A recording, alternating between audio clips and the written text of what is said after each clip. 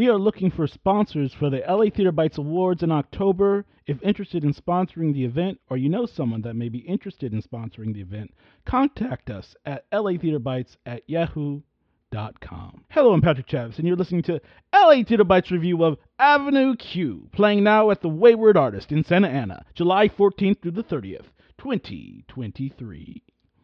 Avenue Q is a Tony Award-winning show, which is quite an accomplishment. Avenue Q is also a show with a reputation that precedes itself. It's a show that not only has some adult themes and comedy, but it revels in it. The offensive jokes are one of its main attractions, but it never feels mean-spirited or nasty. Maybe it's because of the puppets, or perhaps it's the writing. Whatever it is, Avenue Q is a show in a long tradition of art that can do something very difficult.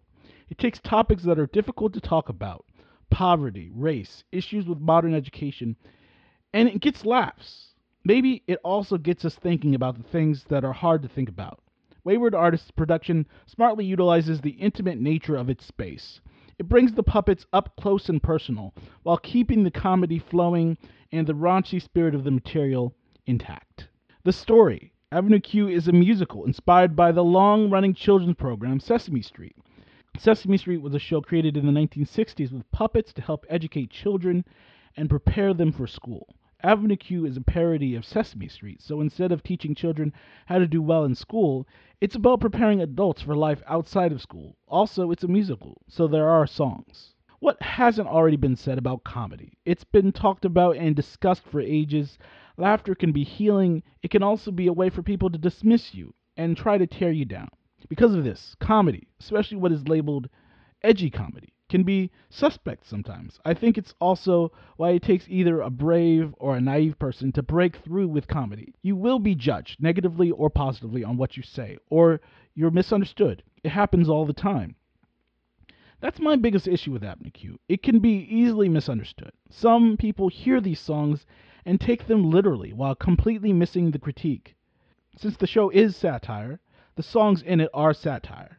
While I think it's funny, well-written, and insightful in many ways, it raises the question, how good of a satire is it if what you're laughing at is laughing at you?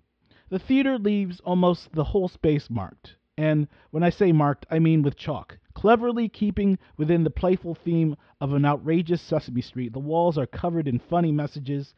Some are related to the show, and other statements relate to things that have happened in Orange County theater.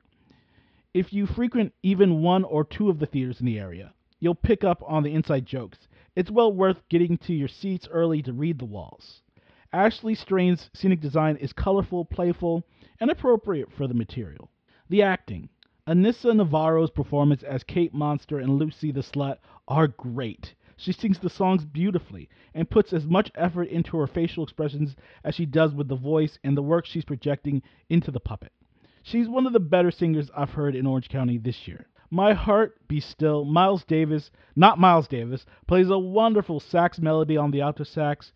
He also plays multiple characters, Trekkie Monster, Bad Idea Bear, incredibly well. Kelsey Redmond and Davis are hilarious as mischievous bears that don't mind causing a little bit of chaos. Last but not least, Wyatt Hatfield brings his musical chops and personality to both of his characters, especially Rod. Now My Girlfriend Who Lives in Canada is my new favorite Avenue Q tune. Thank you, Wyatt. You made me a believer.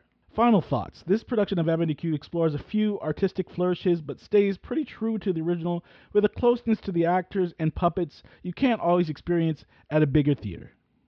Standout tunes. The internet is for porn. There's a fine, fine line. My Girlfriend Who Lives in Canada. I give Avenue Q at the Wayward Artist an 8.3 out of 10. It's a good show. LA Theater Bites recommended. Thank you for listening, and thank you for supporting LA Theater.